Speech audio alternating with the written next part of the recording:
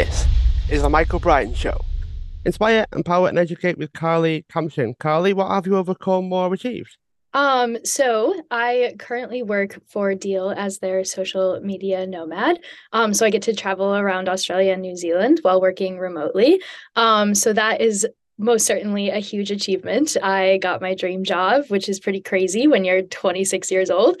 Um, but this actually came after I quit my 9 to 5 job. So after I graduated uni, I thought I should get a big girl job, and I ended up working for an advertising agency for a little bit. I realized that I wanted to work to live rather than live to work. So I started freelancing. I was doing social media marketing at these agencies. And so I decided to tap into my own network and build up a roster of my own clients. And so that's how I started freelancing and working flexibly on my own terms. And that's kind of how I got here. Did you have to overcome any particular barriers to achieve that? And what were the steps did you take? Oh my gosh. I mean, there's so many. I think when you first start off freelancing, there's always the self-doubt, at least for me, is a big one. Like, can I do this? Can I make enough money to live? Am I going to be okay like doing this on my own? It's a huge leap. Um, I think also too, like a big thing that led into me making this decision to freelance was mental health. I realized that I was spending, hours and hours a day inside in front of a computer screen working towards someone else's goals. And I didn't know if I could do that for the rest of my life and like also feel like a sense of purpose. So that was a big thing trying to figure out like my sense of purpose. How do I want like my work to work for me? How do I want it to fit into my life? And how can I like make that like everyone has to work. So how can I find a way to make it work for me?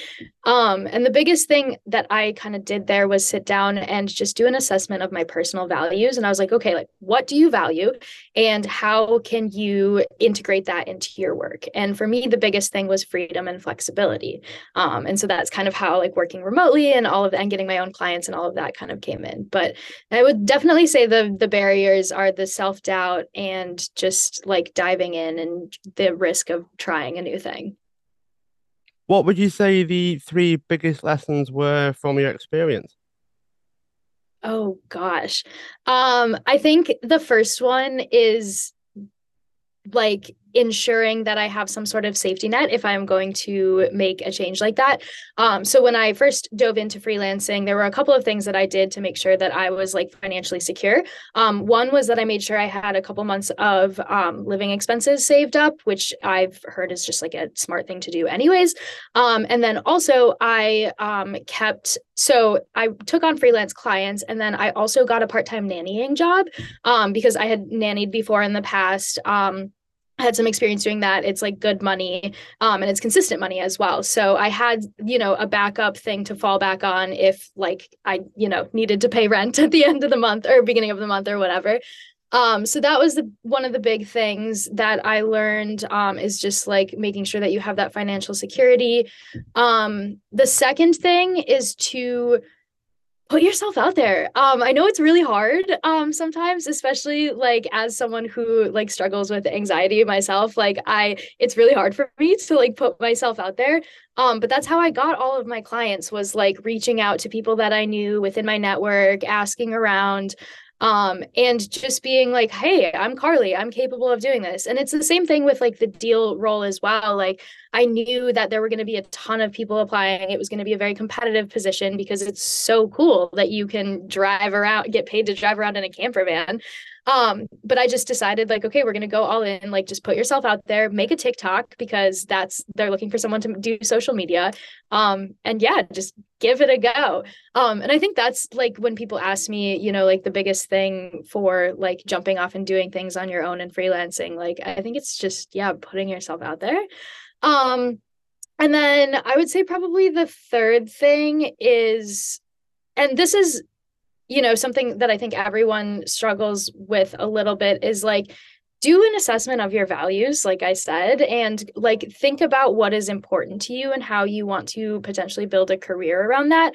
I know that not all of us are doing like something that we're super passionate about, but if you can find a way to make money and be okay with the way that you're making money and then also afford to live the life that you want to live, for me, that is what I have found as like the perfect little balance of all of that. If you could go back, Carly, would you change anything? Would you do anything differently? Oh gosh. I think so. I don't my the overarching answer is no, because every choice that I've made has like led me here. I think the biggest thing that I wish I would have done is had the confidence to freelance post grad, instead of going to an agency. So when I was in uni, I actually that was the first time that I was doing like freelance work, and it was with much smaller clients. I was charging a lot less money because I was a student and I was doing it part time.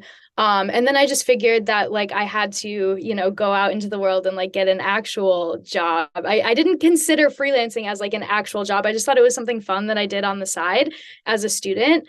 But at the same time, going to those agencies helped me learn a ton because I got to work with some really brilliant people. I got to learn the ropes of, all of the back end stuff like invoicing and how to maintain client relationships and stuff like that. And those are things that I would not have learned if I just like jumped and did it on my own post grad. But I wish I would have had the confidence to like at least give it a shot and keep trying. If people wanted to learn more about you, where can they go? So is it social media? Is it websites? How can people find you? Definitely social media, because that's my industry. So you can find me at chasing.carly on both TikTok and Instagram. And then I also am posting my stuff for Deal as well. So it's Let's Deal on on TikTok and then Get Deal on Instagram. Thanks so much for being a guest on the show. Feel free to subscribe, share the show, leave a review wherever you are listening into your podcasts.